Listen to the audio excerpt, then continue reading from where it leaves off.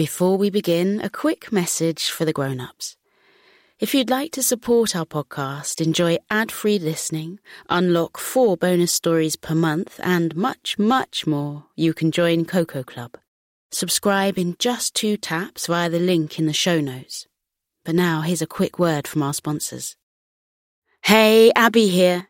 You can listen to this episode in full by joining the Coco Club today.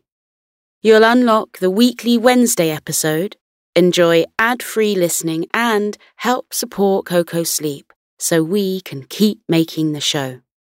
Sign up on Apple Podcasts, or for all other podcast players, click the Supercast link in the show notes. Anyway, here's a preview of this very special episode. With Chris steering the ship and Sam planning the adventure, they make an unstoppable team. As well as being a great team, Sam and Chris have so much fun with each other. They were always giggling, telling each other silly stories and chatting about all the amazing things they wanted to see on Mars.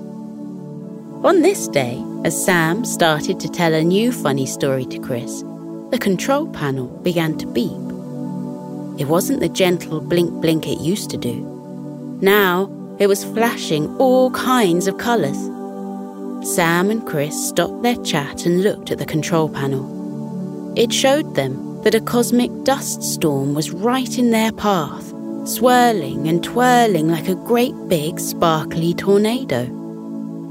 It seems that in order to get to their destination of the Great Red Planet, Chris and Sam would need to do some of their best spaceship navigation yet, carving a path through the cosmic swirl. Chris felt a little bubble of worry pop up in his belly. He looked at the beautiful dust storm outside their window. He thought, "Can I really do this? Am I good enough?" Sam, being the great friend she was, saw Chris's worry. As the spaceship beeped and booped, Sam's face lit up with a kind, understanding smile.